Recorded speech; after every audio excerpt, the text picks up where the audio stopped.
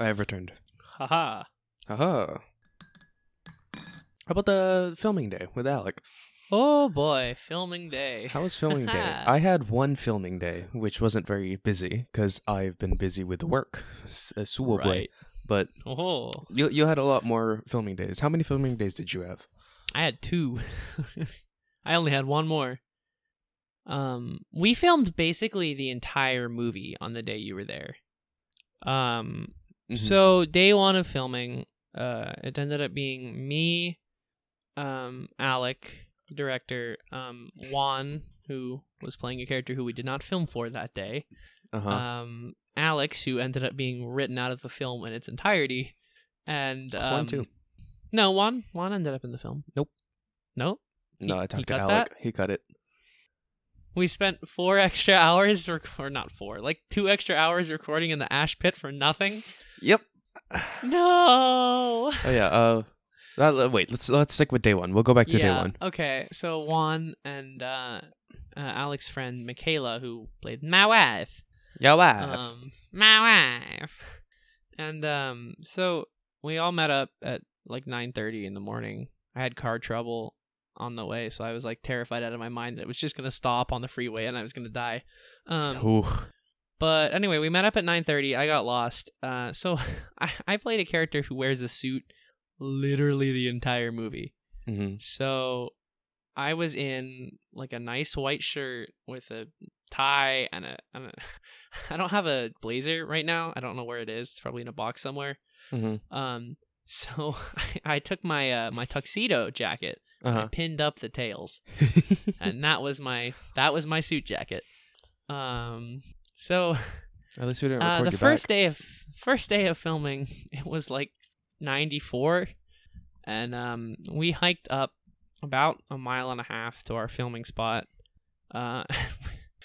We were recording this scene where wind blows in the character of Meryl's hair, and there's no wind throughout the rest of the film.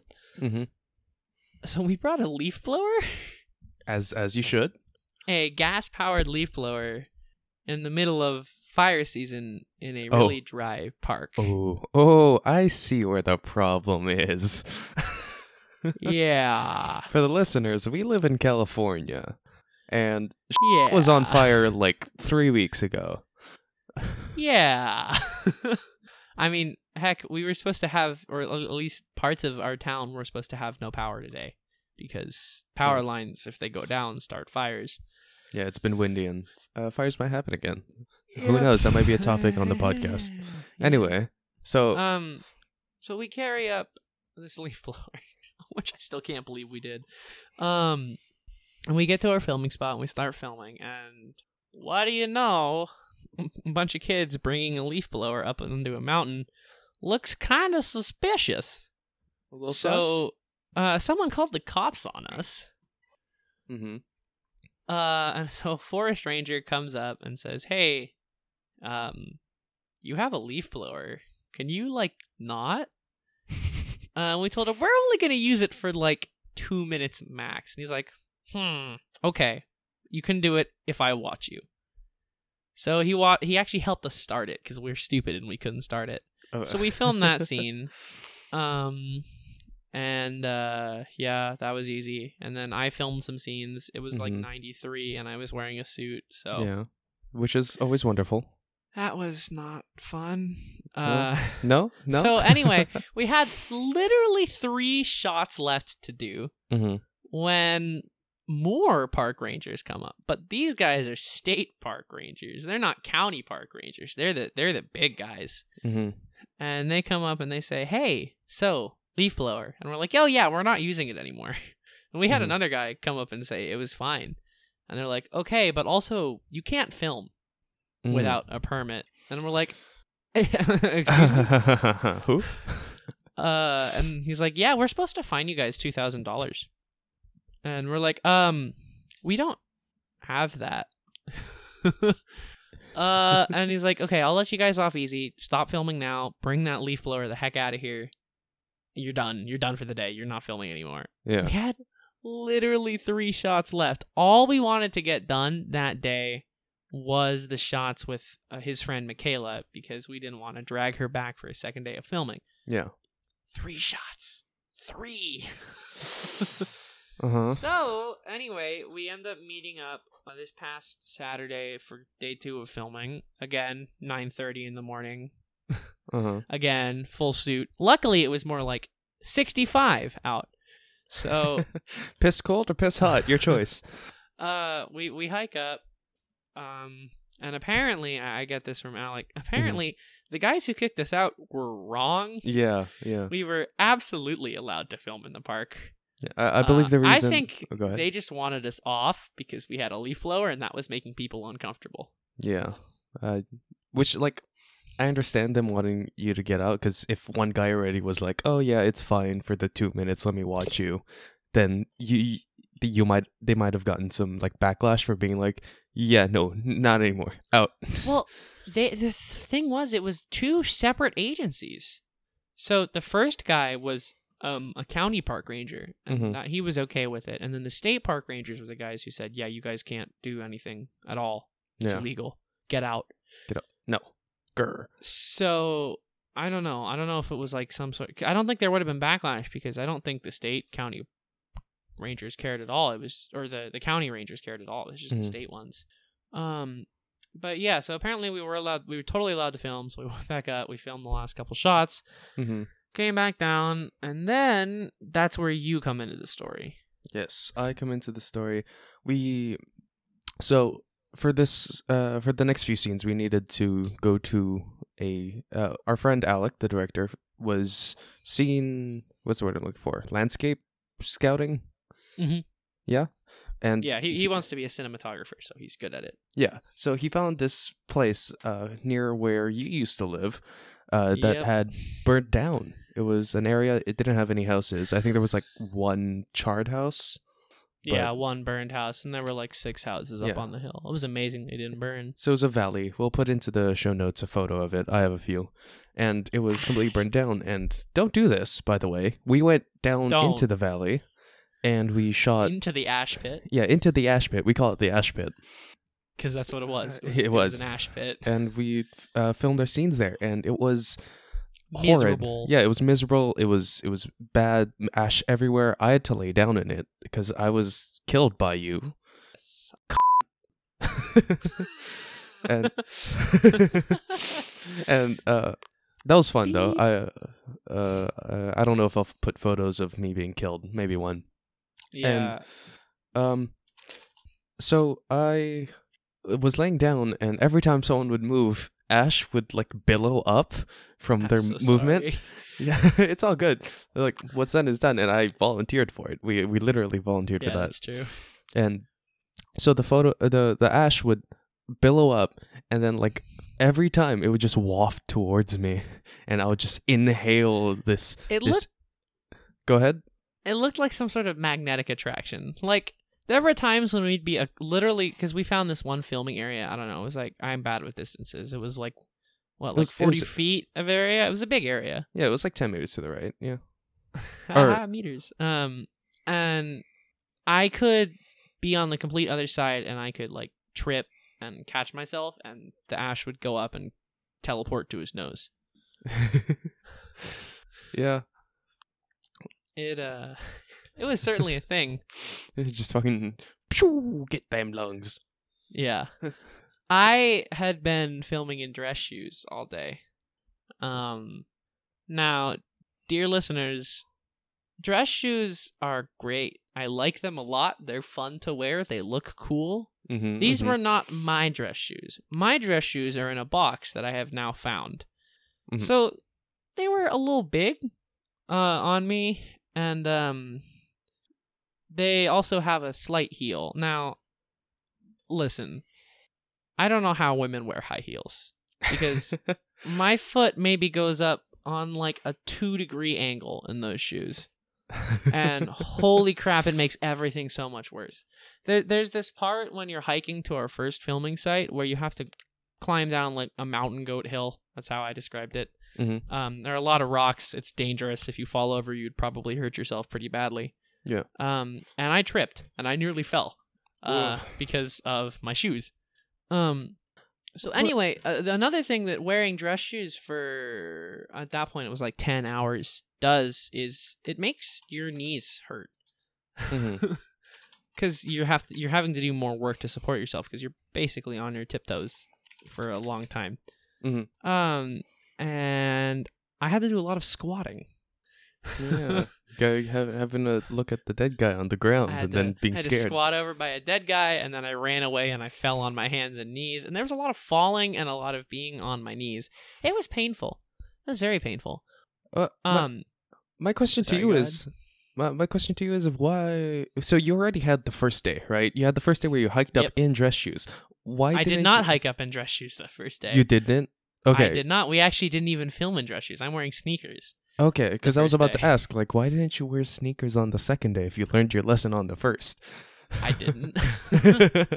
And also, we didn't know we were going to a pit. It was a valley. Yeah, we didn't know we were going into a pit. I mean, I am not an athletic person. I know you guys can't see me. This is a podcast.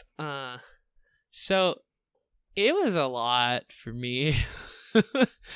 I had been up a long time and had been active all day, which is not something I normally do. I'm a sit on my computer and play video games all day kind of guy normally. So yeah, it was a lot, but I think it was worth it in the end. I was really happy with how most of my scenes turned out. I haven't got to see any footage yet, but in the moment it felt good. I love acting and I haven't done it in a long time, so yeah, with COVID, your last musical got canceled. We'll talk about that in a future I was okay episode. With that. Well, we'll talk about drama stuff in a future episode. Yeah. But I mean, it was a long, grueling day, but it was worth it. And I think he's got such great ideas. If he makes it publicly available, anyone who listens to this should watch it. Yeah, it'll be in the show notes. He said it's due for his college apps. This is for a college app, by the way, listener. Yes, it is. But he said his college app would be due the 1st of November or the 31st of October. 1st of November.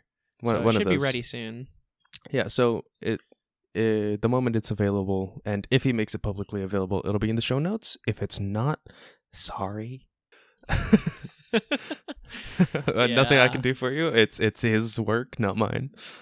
I mean, he's just got such a great vision for it, though. He does. Like, he does. The last thing I filmed was the opening and the ending. Now the show is about, or the show, I'm talking in drama terms. The film is about me, dead, who I think the implication is that I overdosed and I died in my bathroom, and the film is me journeying through purgatory before eventually going to hell. Just to clarify, which is fun. Both his name and his situation is dead. Yep, dead.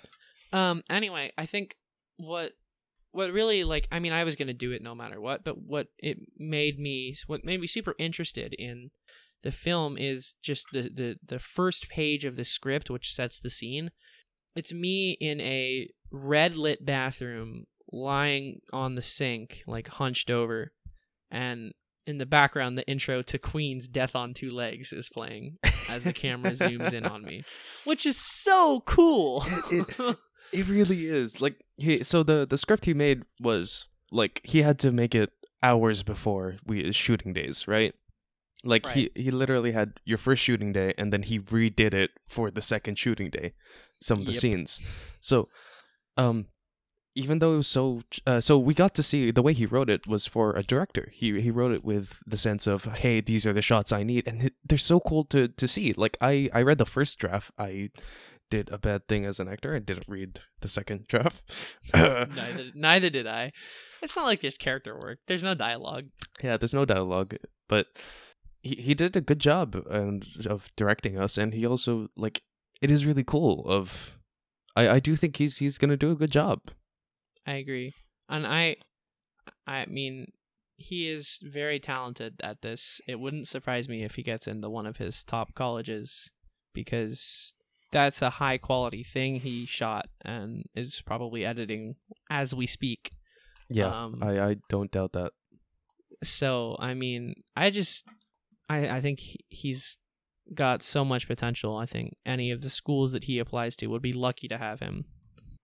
Yeah. So, good job, Alec. Yeah, Alec, Yeah. if you're listening, yay, we love you. Clap, clap, clap. To continue on, so this filming was for an app. It is for him to get to a college. How are you doing with apps? Do we have to? Okay. Okay, yeah. Come on. Just we can talk about it more in depth next time. But like, give me a bit of something. College apps suck. Yeah. And whoever invented them should make like dead and go to hell.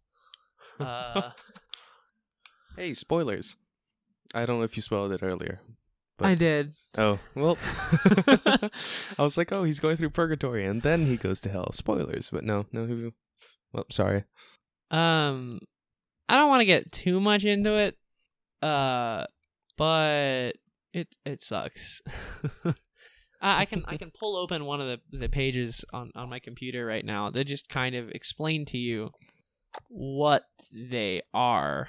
Yeah, what have you been going through specifically? Okay, so I still have to do one, but I'm doing the Common App for like big colleges, private colleges. So I'm looking. The big one is that I'm applying to is USC through Common App.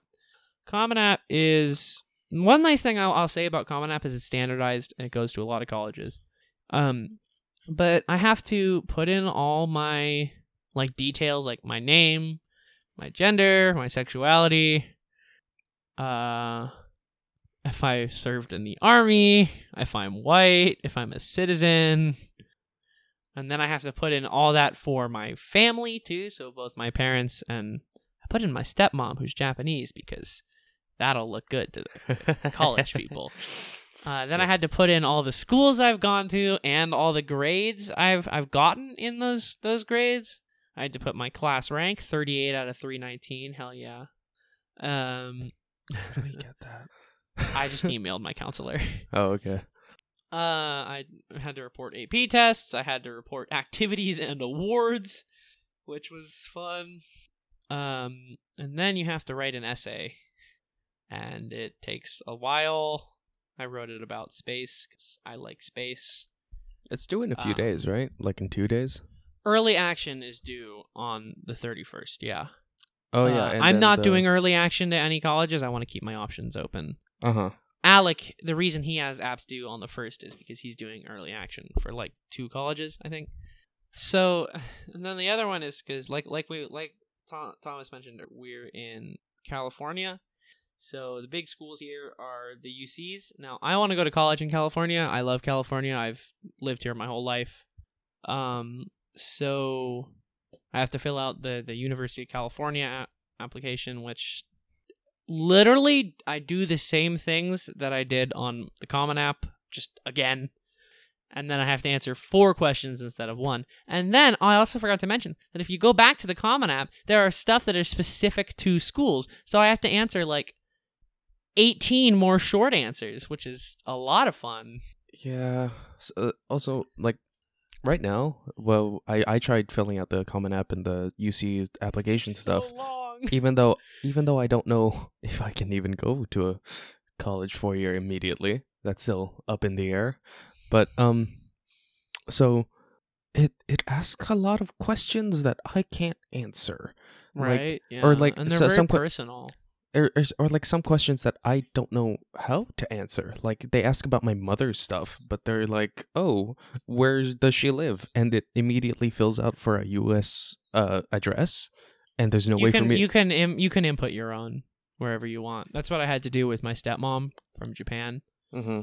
You can input the Philippines, but it takes a lot of extra work. You have to Google the address and stuff. Well, what ends up happening is that like it doesn't. If I fill out my mother, it asks me to fill out my father's, which they ask a lot of like, oh, where did he go to school? I don't fucking know. He's been dead my whole life. I could probably ask my mom, but she would probably go, "I don't know, man." And it Just- goes so far. Like it asks like what Yeah, high that's school a he went lot. to, what elementary. Did it really ask? I didn't get that. I don't think It asked for Heck. the college, like what's the Yeah, name that's of it and it how definitely long. asks for college and degrees. Yeah. So like, here's my dad. My dad went to 3 different colleges because he, no offense, Dad, wasn't a very good student at first because he wanted to be a rock star, so he went to bands instead of college. Mhm. So he ended up going to 3 different colleges. He got an associate's and a bachelor's. So I had to put in all of those individually, so that sucked. But yeah, I mean, it doesn't ask me high school or anything. It's just Yeah. Well, the other problem is if you fill out parents, it doesn't let you fill out guardian. ew. You Yeah. should just fill out guardian then. Yeah, that's what I did. I just filled out guardian. Yeah, because you But- know your sister. Yeah, my sister's my legal guardian, but like that annoys me with so many like applications. Even the goddamn FAFSA. Like you Really, can I have to. I was supposed to do FAFSA today. I don't know if it's happening though. you should do it as soon as possible. Like my sister came in midnight of the like day it was open, and then we did it like immediately. I think we were Yeah. on call. Like us as friends were on call talking to each other, and she's like, "Wait, you need to take 20 minutes out. We're doing the FAFSA." Do FAFSA go? Yeah, I know I got to do it soon, but But yeah, the FAFSA is, I think, if I remember correctly, straight up doesn't even let you, doesn't recognize guardians. It just asked parent, and I fill out my That's sister weird. as parent, which Huh. is dumb. Yes, my mom, my Yeah, sister. no, it's dumb. It's dumb. Yeah. Or that's sometimes dumb. guardian doesn't put sister. It doesn't let you, it like has a drop down, and it doesn't have anything. It doesn't have an other. It doesn't. College apps, like I said at the beginning of this segment, suck. They do. They're. I've done like applications for jobs, and it's very similar, but a lot worse. I haven't done any job applications yet. It's not nothing. Ah. You're not missing anything other than a job, I guess. Yeah. I want a job. Yeah. I mean, in the end, my experience with college apps has been largely negative. Mhm. I think you could say that about most people, probably. Yeah. But I don't know. I'm passionate about education. Mm. I don't want to bring my politics too much into this, at least today. But I think everyone deserves a shot at a higher education through college. So it irks me sometimes to see the hoops that they try and make students jump through, especially with stuff like the Common App and the UC app. Those are all online. They don't have physical copies anymore that I know of. So, I mean, people who don't have the money for a computer can't do them. Their best shot is going to a library, which Yeah. sometimes you have to pay for that too, which is weird. Yeah, and they don't have the money, Yeah. so You know, a quarter I to don't me know. is a drop in the bucket, but according to a homeless guy, that's probably lunch. You know, that's a cup of Mhm. coffee, and that's probably his lunch for the Yep. next 3 days. me, I pop a thing into a machine and it spits out coffee. Yeah. He has to save up his money just to drink. Yeah. So it's something I'm passionate about. I think that as a whole, apps are too intensive in this country, and the fact that I am probably going to end up paying if I get into my dream college $50,000 a year is ridiculous. Jesus Christ. Yeah. My requirements. I don't have that money. Yeah. No, my requirements are not into too much debt. Like it's sad that that's my Right. requirements. Not too much debt. Like I'm Same. gonna go into a little bit, you know, if it happens. I'm probably gonna go into a lot. I if I get into USC, I mean, my family doesn't have $50,000 a year for my education. We just don't. Yeah. Like fucking. And we're more well off than that. Then we're not the average person, but we're well off enough that we never worry about our food, and we have a decent inheritance from my grandfather. But I mean, I don't have that kind of money. Yeah. So debt, here we come. Here we Yay. come. And like, well, one of the things I'm dealing with, I'm sure a lot of people are also dealing with, is that I don't have, like, my parents had a, like, financial plan for my college, but that was back in the Philippines. And yeah. I'm now in the US with, like, by the time I finish high school, I will have $10,000 to my name. Like, I've done a bit of math. I'll have around 10,000, a bit more. That's maybe a semester. Yeah, that's not a lot. No, it's not. And I mean, that's groceries.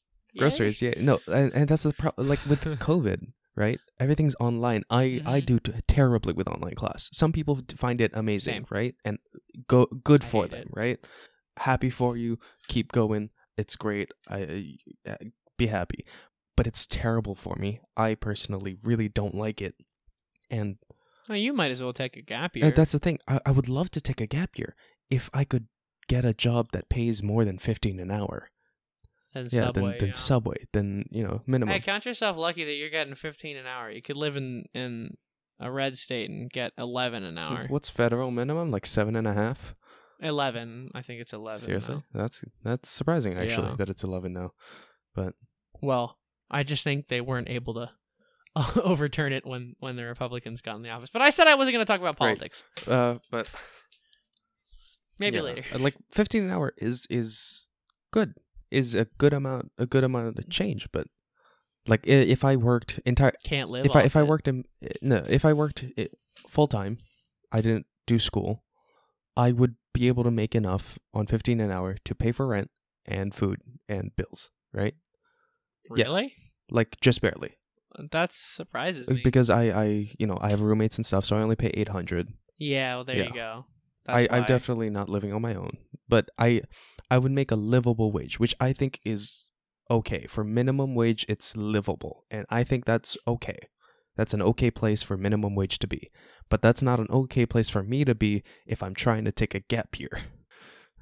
Yeah, I need to make more than that. And you need to get a higher paying job, but it's hard to get a higher paying job without a college education. Like some jobs straight up just require you to. It's a cycle. Some jobs require you to like get a degree just to have a degree. It's a cycle of poverty. Yeah, boy, being poor is so expensive. That's more politics. I have strong feelings about that. One of these episodes. But yeah, one of them. Yeah, I'm always open to do this. It's been a lot of fun. I have enough disk space to record another 176 hours. I sure hope so.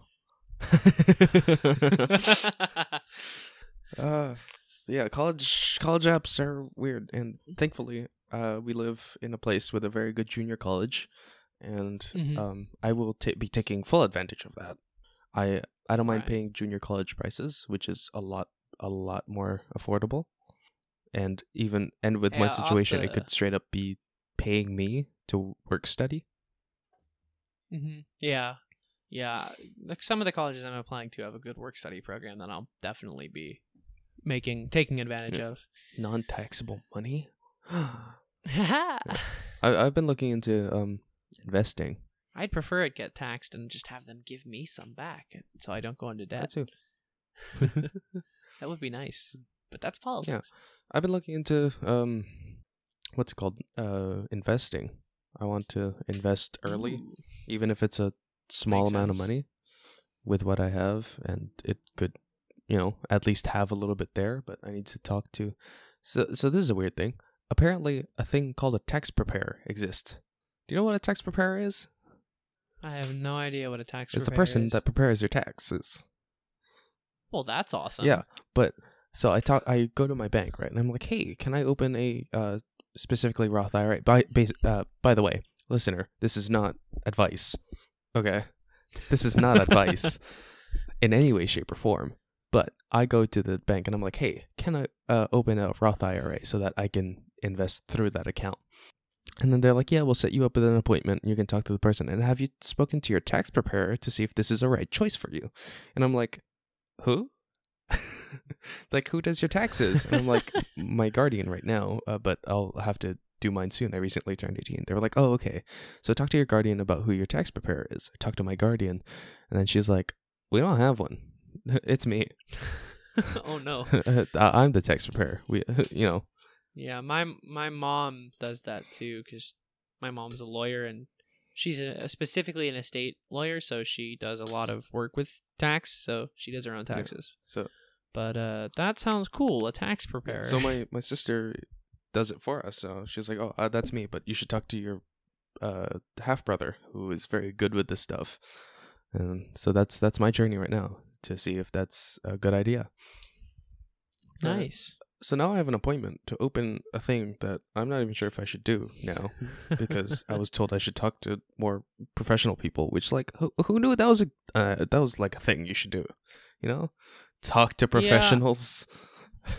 Well, make sure you're talking to a fiduciary, not just an advisor, because specifically fiduciaries have to work in your interest and not in their own. What are fiduciaries? So if and I'll send you a message after with how to spell it. But if you're talking to someone who is not legally required to make every decision to try and help you, they can't lie, but they can frame their words deceptively enough that they make you having to come back to them and having to pay them more money for their services. So make sure you're picking a safe person.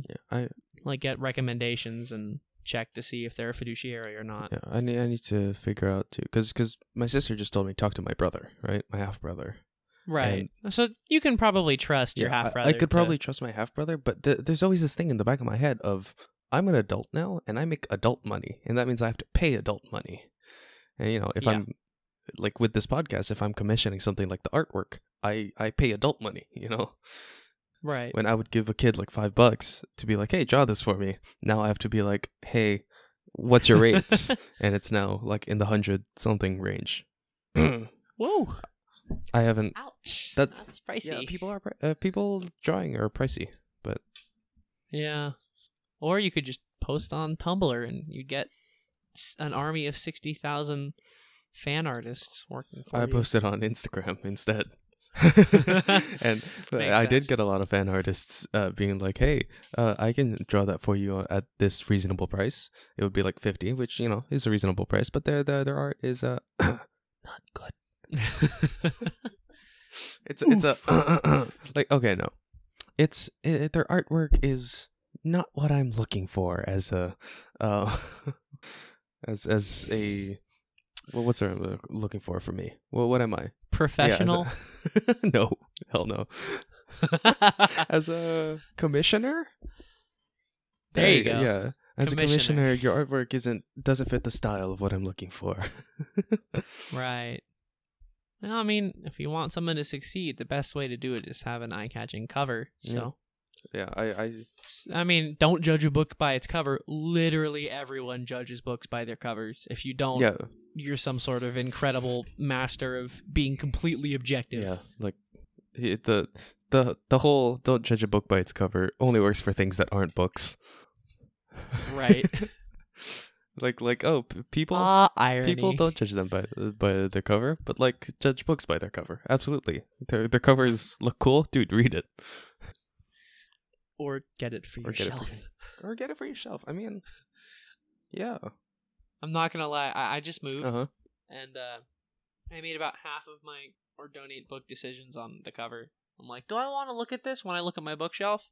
Yes. I'm keeping I have a few books that are like that where I'm like, that title's funny. And I haven't read it. I have one called it's called The Egg and I. I've got a book called Fart Proudly. And it's a book of Ben Franklin quotes. Because apparently he once wrote an essay in which the thesis was Fart Proudly. Was it like some stoic? It's the greatest book I've ever owned. Was it some like stoic philosophy? No, it was exactly what it sounds like. It's just a dude shit posting in the 18th century. Got it. Right, yeah. Ben Franklin was a high quality shit poster. Ben Franklin, one of the founding fathers,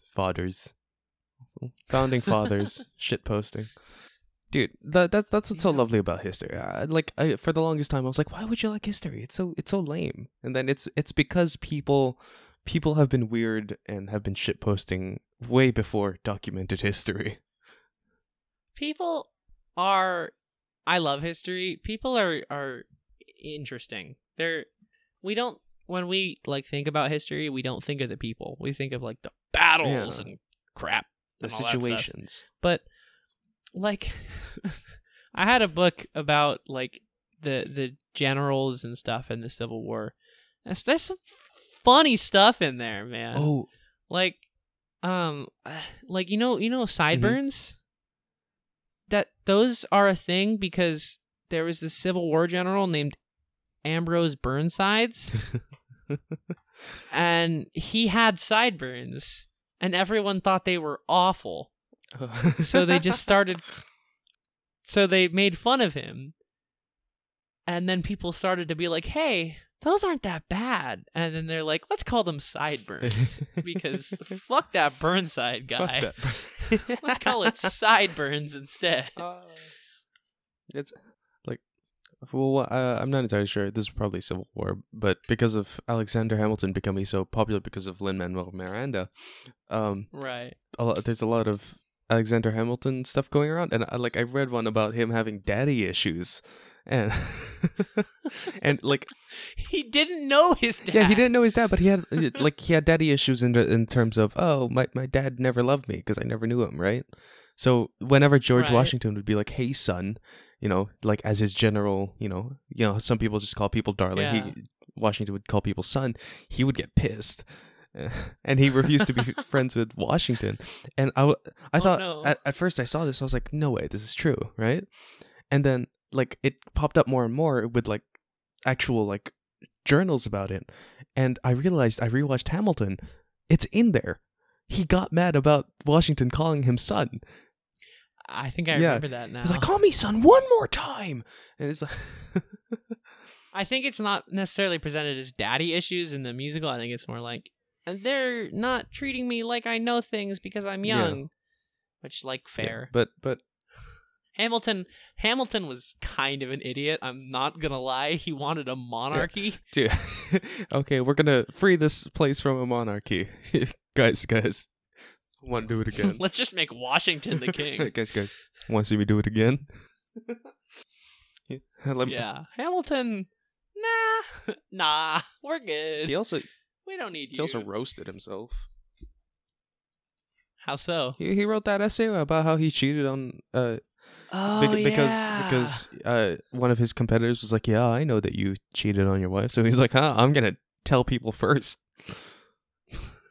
And then now that right there is a Chad move. Some reverse psychology. Alexander hurt himself in confusion. That's one of my favorite things about history is that they were. Because of like how speech was back in those days, we tend to think of like all people who are any older than, I don't know, the 1950s as like stuck up prudes who spoke very formally and oftentimes with a British accent for no reason other than the fact that we associate formal speech with a British accent. But they were just people.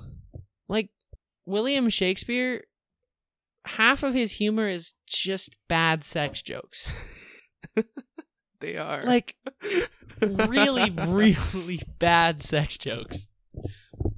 Like, bad enough where it's just the character basically pointing at their dick and saying, "It's big." Fruits of, what was it? What was the line? Fruits of... It's, it's from Twelfth Night. It's, all the good gifts of nature. There we go.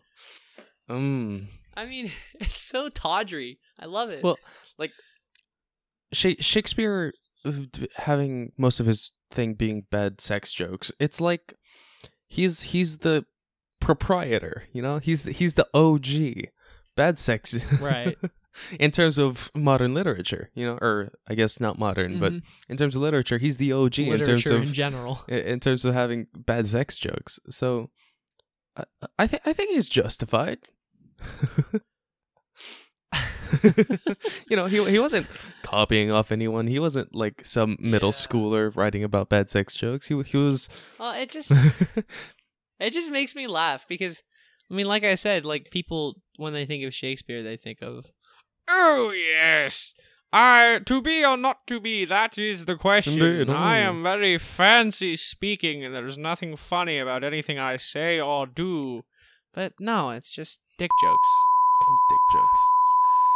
There's some of that, sure, but it's dick jokes. World Series, tell me about it. Yeah, it happened. I don't speak sport. Sport. So, this year for baseball was complicated. Obviously with COVID, they shut it down relatively quickly, and so baseball normally plays 162 games during the regular season, which is way more than any other sport. I think basketball is the only one that comes close with like 80. I don't know. I don't watch basketball. Me neither. But you can't exactly do that when COVID happens and you have to shut down for 3 of the months that you'd normally be playing baseball during. Plus, there were contract disputes between the players and the owners. I don't like either side here because on the one hand, the owners have billions of dollars. On the other hand, the players have millions of dollars. Battle of the riches. But there was a dispute, and they eventually finally worked something out, and they played a 60-game season. That's weird. That made a lot of things that normally happen not happen, and a lot of things that never happen.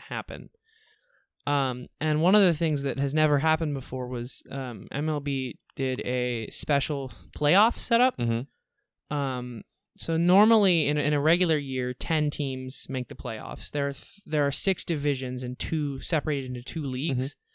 So normally it's 3 division winners from each side. That this year that would have been the from west to east, Dodgers, Cubs, and Braves in the National League, and in the American League it would have been the Athletics, who won the Central? Twins, and the Rays. And then there would be 2 wild card teams from each league. I think that would have been the Padres and the Marlins in the National League, and not even the Yankees, the Indians and the White Sox in the American League. So that's how it would normally roll down. They would the 2 wild card teams play a 1-game playoff before heading into a kind of typical tournament setup where they just play series, and whoever wins the series wins more games, advances into the next round until you get to the World Series. Well, that's not what they did this year. I guess the thinking was it's 60 games, so they wanted to make sure that teams that are good make the playoffs no matter what, because baseball is a very random game.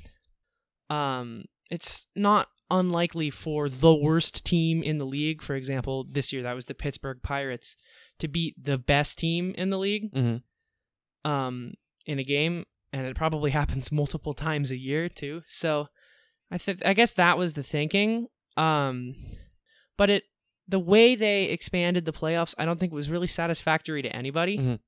So they went from 10 playoff teams to 16 playoff teams. That's almost double. It's over half the league, which I'm not a fan of. So they let all of the second place teams in the divisions, I'm not going to listen, that'd be too much, get into the playoffs this year, which is, I mean, it ended up giving us one of the I think the worst parts about this season. I'll go over that in a few minutes.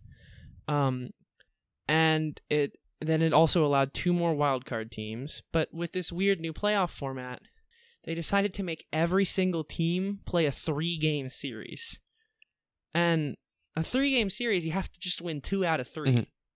So if the best team in the league gets cold and loses 2 out of 3 to a mediocre team, the mediocre team gets to move on, which is insanity to me. So it's like one of those, like the sample size isn't large enough to determine which team's better. Yes. Okay. Exactly. That's the idea. That's the idea of having the expanded playoffs, but then they just kind of threw it out with, well, we're just going to have an even smaller sample size than normal. Yeah. So anyway, that brings me to something that I think you've heard of. I've probably told you before. So this past, I think it was January, we discovered that a team called the Houston Astros had cheated in 2017 and beaten the Dodgers in the World Series that year. Now, I'm a little biased. I'm from LA. I'm a Dodgers fan. So I'm more pissed off perhaps than the average fan, but pretty much every fan who knew what was going on got pissed. Yeah. Because the league really did not punish the team for cheating. No players were suspended. The only stuff they lost was they lost $5 million, which is nothing to baseball teams. That's a piss in a bucket. They lost 2 rounds of draft picks for 2 years, which is boo-hoo. Draft picks in baseball are super random. And they lost their coach and their general manager, which I guess hurt them a little bit more. But anyway, I guess no one really knows why. I mean, there were some injuries, and they were probably a little demotivated this season because, everybody hated them. But the Houston Astros actually finished the season with an under 500 record. They went 29-31. But because of the expanded playoffs, the division in which they play in, the AL West, was really piss poor this season.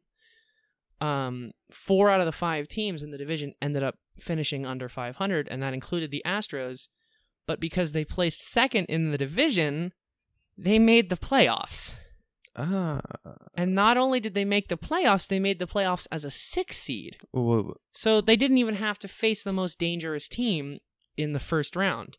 So, for example, in the National League, the Dodgers had the best record, so they entered as the 1 seed. And the Brewers are another team that finished with an actual under 500 record, but made the playoffs as the 8 seed. So when they're the 8 seed, it's a little more fair because the Dodgers were a juggernaut. They ended up winning the World Series last night. Which, congrats. And, yeah, thank you. And so they'd never really stood a chance. They didn't lead in any of the games. They only scored 2 runs.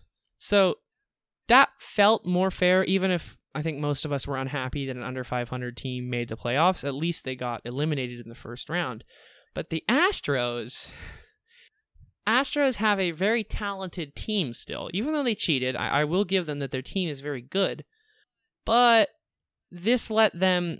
They were pretty well equipped for a short series like the first round. So they went up against the division-winning Minnesota Twins, who at the time had lost 16 straight games in the playoffs, which is... I'm sorry, Twins fans. And the Astros swept the Twins. A under 500 team beat an over 500 team and beat a division winner to advance to the second round of the playoffs. So the 3-game series ended up being a pretty moot point, and it's funny because I'll get to it in a few minutes. But in the end, it didn't actually affect the final result of the World Series that much, the expanded playoffs. But the Astros actually got to advance to the second round, which is normally what would have been considered the first round. And they won. So they got to advance to the championship series for the American League, which is crazy. And there they faced the eventual AL champion Tampa Bay Rays, who beat them in 7 games. The Dodgers also advanced to the National League Championship Series. They won in 7 games as well after falling down 3-1 to the Atlanta Braves, who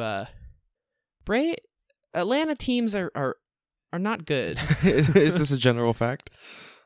Yeah, they have been one of the most famously unclutch sports cities ever. A couple years back, they played in the Super Bowl. And at the half, they had a 28-3 lead. That's basically insurmountable in football. And they blew it. And they lost to the freaking Patriots, who everybody hates. So they're kind of a joke. And the Braves ended up blowing a 3-1 lead. The Dodgers went on to win the World Series in 6 games, which made me very happy.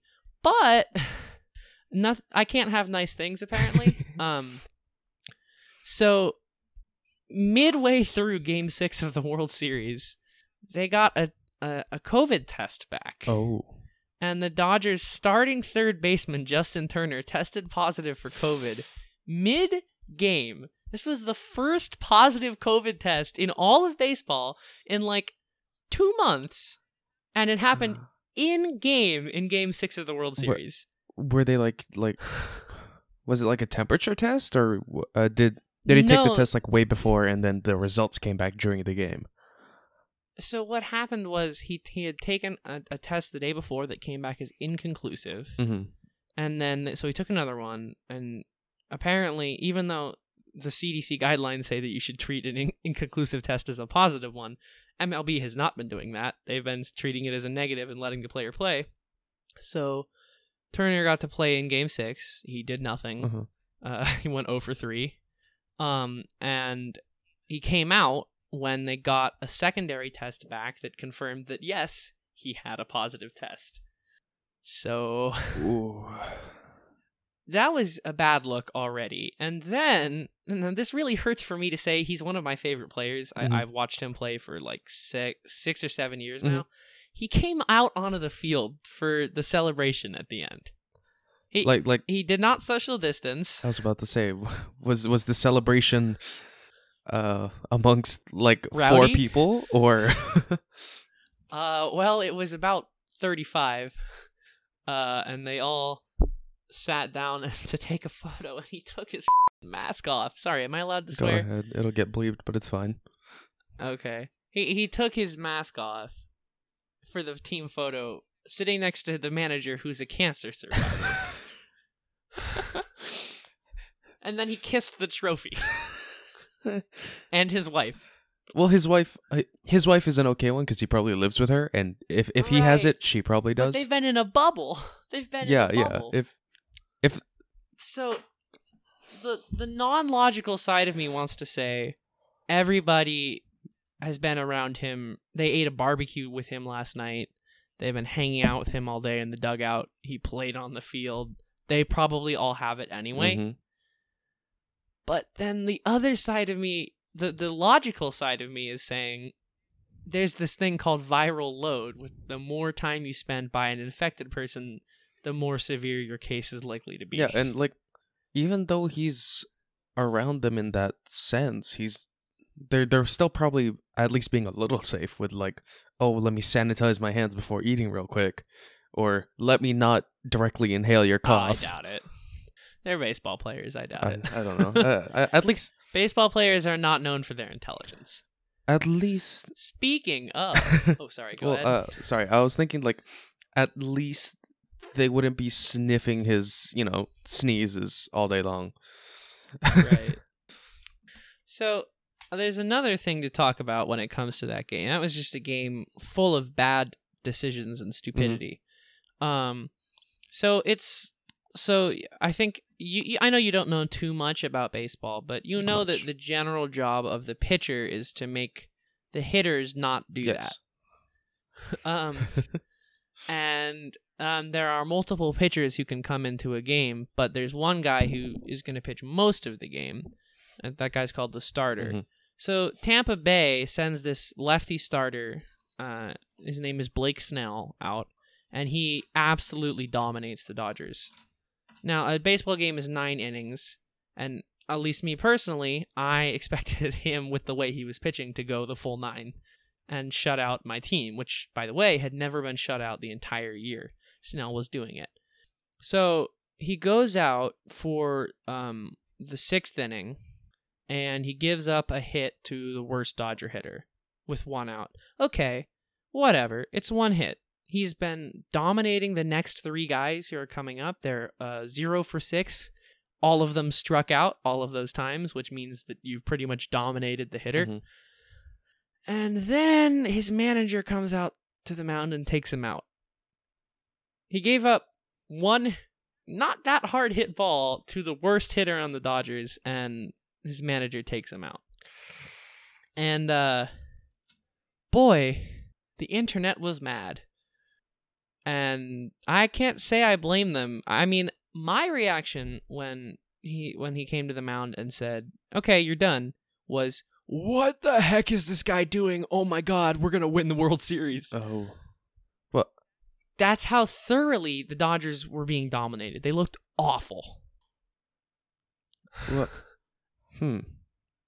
So predictably, the new guy comes in, immediately gives up a double, and then throws a wild pitch. Now, I know you don't know much about baseball, so I'll try to explain this quickly. A wild pitch is when the guy misses the catcher so badly that it gets away from the catcher.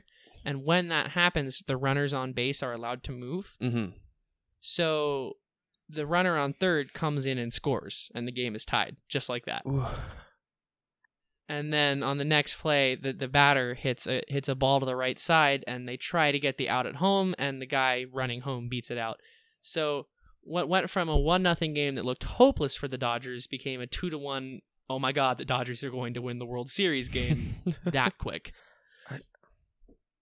I wonder what his thought process was. Has he like made any statements about it? Yeah, and it's one of the things that almost makes me regret that it happened.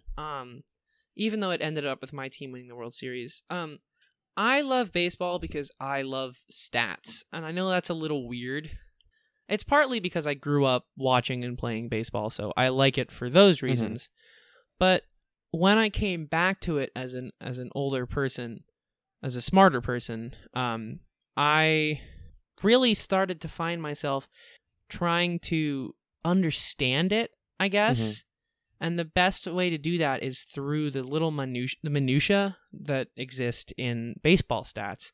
Baseball stats are crazy. They've got these like robots measuring how hard every ball is hit and at what angle and how far every ball goes and what percentage of a chance that the ball is going to be a hit. It's crazy, and it's so much fun, but it also has a lot of detractors because baseball, I mean, there's a great movie about it. It's called Moneyball with Brad Pitt.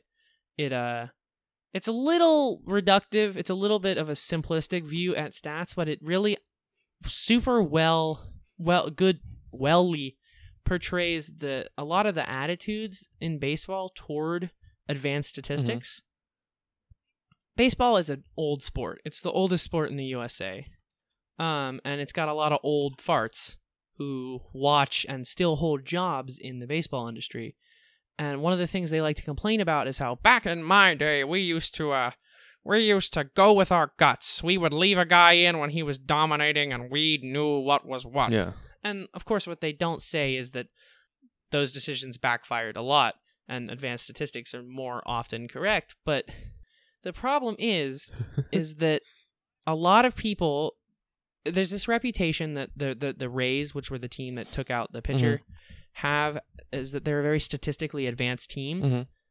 Almost all of their decisions are based on advanced analytics. Their pitchers, their choices are advanced analytics. And there's been something coming to the forefront in baseball recently called the third time through the order effect. It basically says that a pitcher gets progressively worse as the hitters see him more. It's partly because the pitcher is likely more tired at that point, because throwing a pitch is really freaking hard. I can imagine. I mean, they're throwing it oftentimes 95 miles per hour plus, which is crazy. And also the idea is that as the hitters see the pitcher more, they'll adjust to him and they'll be more likely to hit him. I think third time through the order, it's a demonstrable, a measurable stat. But I think even me, as someone who is a fan of advanced analytics, sometimes you got to just ignore it when go with your pitcher. Yeah. But the manager of the Rays, a dude named Kevin Cash, decided to stick with the analytics and take out his guy. And it backfired. So what concerns me about that backfiring is that I think it's going to set back advanced analytics in baseball for a few years, because it's impossible to overstate how much of an impact taking out that pitcher had. Yeah, well, I know exactly. I see where you're coming from, or how do I put this into words? They don't have the statistics to prove that not having statistics works, and right. Yeah. So, and like you said, old farts, they're gonna go, just see, I was right the whole time, right? Oh, this happened once. See, I was right the whole time. Right. It's so. I mean, as much as the visceral, tribal side of me is like, haha, screw you, Rays, you did a stupid. Yeah. The other half of me is like, well, according to statistics, I mean, it was the right call. There are some statistics that indicate it was also the wrong call. For example, the hitter who ended up hitting the double was way worse against lefty pitchers, and they brought in a righty pitcher to face him, so that was a mistake. And the pitcher they chose to bring in was having a very, very bad stretch. So there are definitely things that on the surface tell you it was the wrong call, and that was obviously my gut feeling in the moment. But, I mean, at the same time, I see the logic in it, so it really, I mean, I'm glad it didn't work out for them, but I'm also, it's a bit bittersweet. Because that's why, like I said, that's why I have gotten back into baseball, is that, I mean, it's so interesting to me that we can measure how hard a ball was hit and determine what percentage of the time it's going to be a hit. It's crazy. It's fascinating. Yeah. It seems like at this point, it's bittersweet because, you're not rooting for the Rays. You're rooting for statistics. Yeah. I mean, honestly, I like the Rays a lot, too. I mean, if I had to pick a team other than the Dodgers to win the World Series, one of the top picks would be the Rays. But, yeah, I mean, I am rooting for the Dodgers, and I'm glad they did what they did, but it's going to set back statistics. It's going to set back that style of managing, and that makes me a little sad. Maybe at some point in the future, there will be no longer managers. It will just be robots. It will just be a computer. Like, computer, tell us what to do. And then it'll be like, beep, bloop, him out. Oh, great computer of baseball, explain to us what we are supposed to do. Bring this guy in, make him throw ball hard. Throw ball fast, go. Yeah. I mean, that's another thing that old farts hate, is the amount of computers. There's one of the key aspects of baseball is the guy who calls balls and strikes behind the plate. He's called the umpire, and they suck. They're bad at their jobs. They're really bad at their jobs. Go ahead. 90. So I think there's this it's a fan run project, so no one knows how accurate it is, but there's this fan run Twitter project called Umpire Scorecard that looks at how accurate an umpire was at calling balls and strikes for a game, and it says the average is around 95% correct. Now that sounds good, but when you think about it, there's well over 400 pitches thrown in a game. Ooh. So here, let me pull up a calculator real quick. Do some quick 5% math. of 400. That's 20. Yeah, I'm gonna. You're correct. Yeah. I'm dumb. 10% of 400 is 40 divided by 2. Yes, you are correct. So that ends up being like you said, that ends up being 20 pitches in a game that are the wrong call, and that's just the average. And that can be big. There's another advanced statistic. Bring it back to the theme. Called run expectancy. And it basically deals with how often does a team get a run, which is the equivalent of a point, in a certain situation. And this umpire scorecard project tracks run expectancy and determines the 3 worst missed calls and how it affects a team, and also overall how many missed calls affect the team. And at its worst, these playoffs, there was an umpire who called such a terrible game that he essentially gave one of the teams 3 more runs than he gave the other. Ooh. I mean, that's just unacceptable. Yeah, that I think 3 more runs is could possibly be 3 more points if I'm getting this right. Yeah, I mean, and it's hard to score in baseball. Like, it's not football where a game is expected to have 40 points combined, or basketball where it's well over 200. I think the average baseball game ends with 7 runs scored in total. So 3 runs is huge. Yeah. I think that game in question ended up, 6-2 in favor of the team that essentially had the extra 3 runs added to them.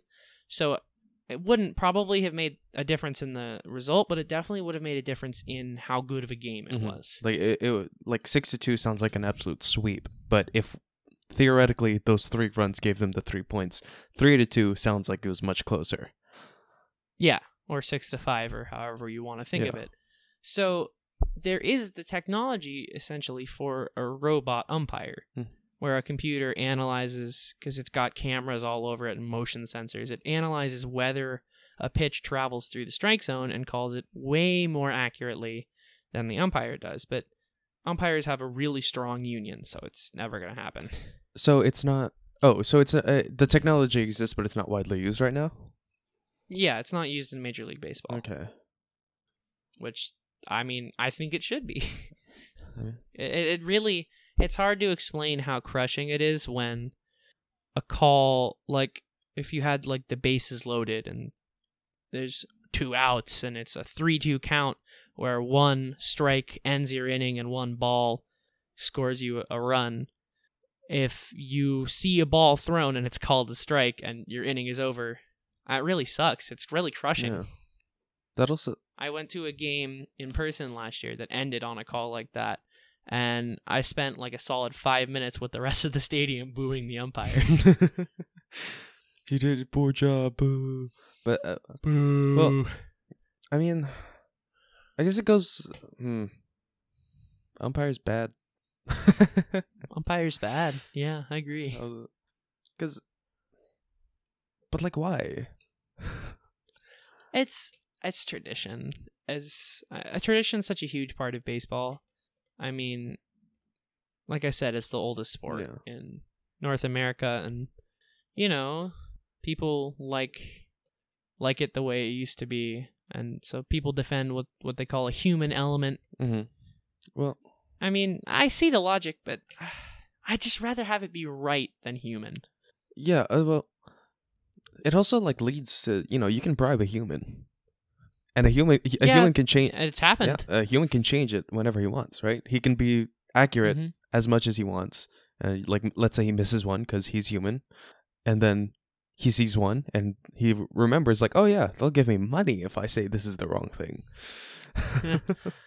Yeah, well, there is a phenomenon, and it's not super well measured because the technology that measures balls and strikes are fairly new, but there is a phenomenon in which umpires will tend to favor the home team because they know they're going to get booed for being generous to the other side in that stadium. That went away a little bit this year because there were no crowds. Oh, yeah.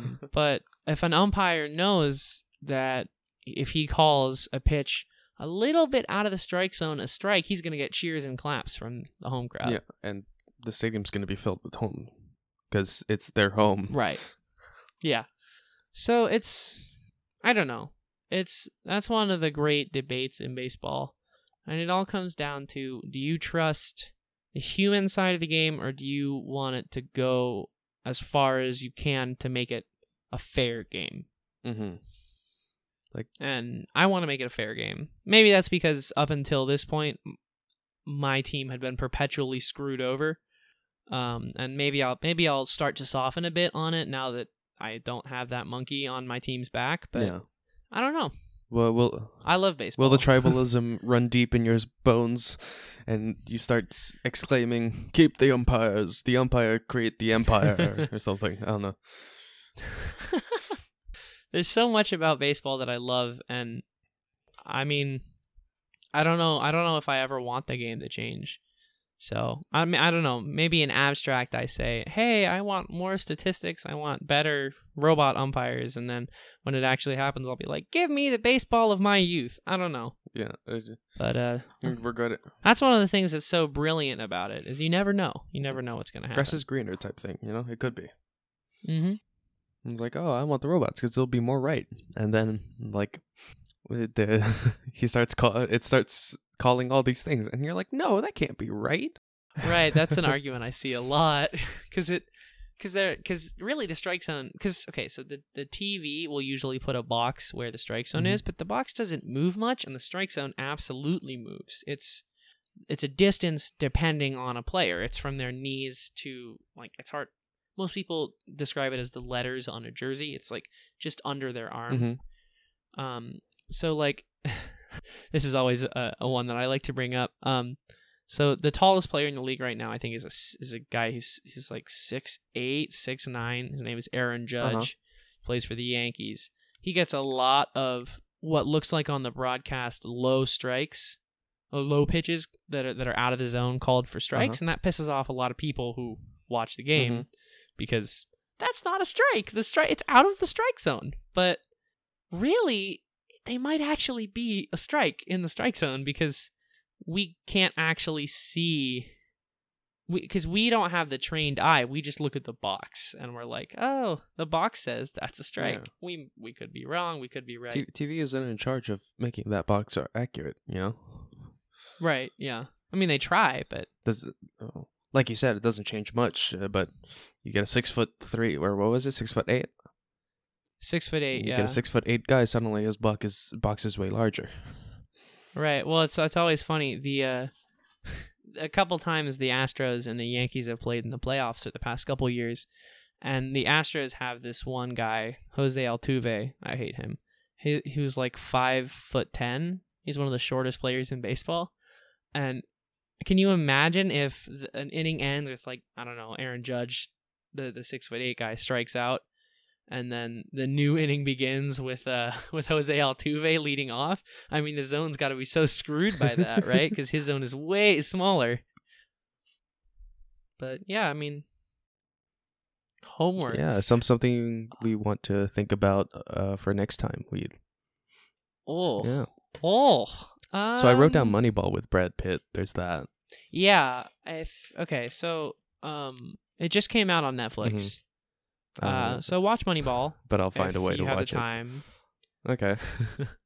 It's I think it's like 2.5 hours. It's good for the layperson. I mean, most people don't know baseball, but that includes me. It does a good job. It fictionalizes real life events. Brad Pitt plays the general manager of the Oakland A's, who are very poor compared to, they're not poor at all, they have billions of dollars, but they're very poor compared to the team they mainly talk about in the movie, the New York Yankees, who are the richest team in baseball. And they talk a lot about how some of the old stats that baseball players and managers used to really care about are kind of outdated. There are some things wrong with the movie. There are some things I really don't like about it. We'll discuss that.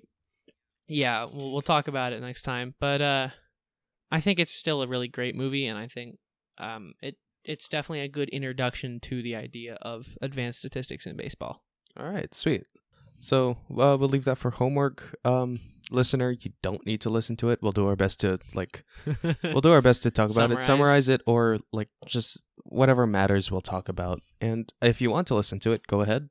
You said it was on Netflix, 2.5 hours? Yeah, it's on Netflix. Yeah. And if like you mentioned, if you want to listen to it, it's originally a book. I think the book is better. It doesn't have Brad Pitt, but you could probably find an audiobook somewhere.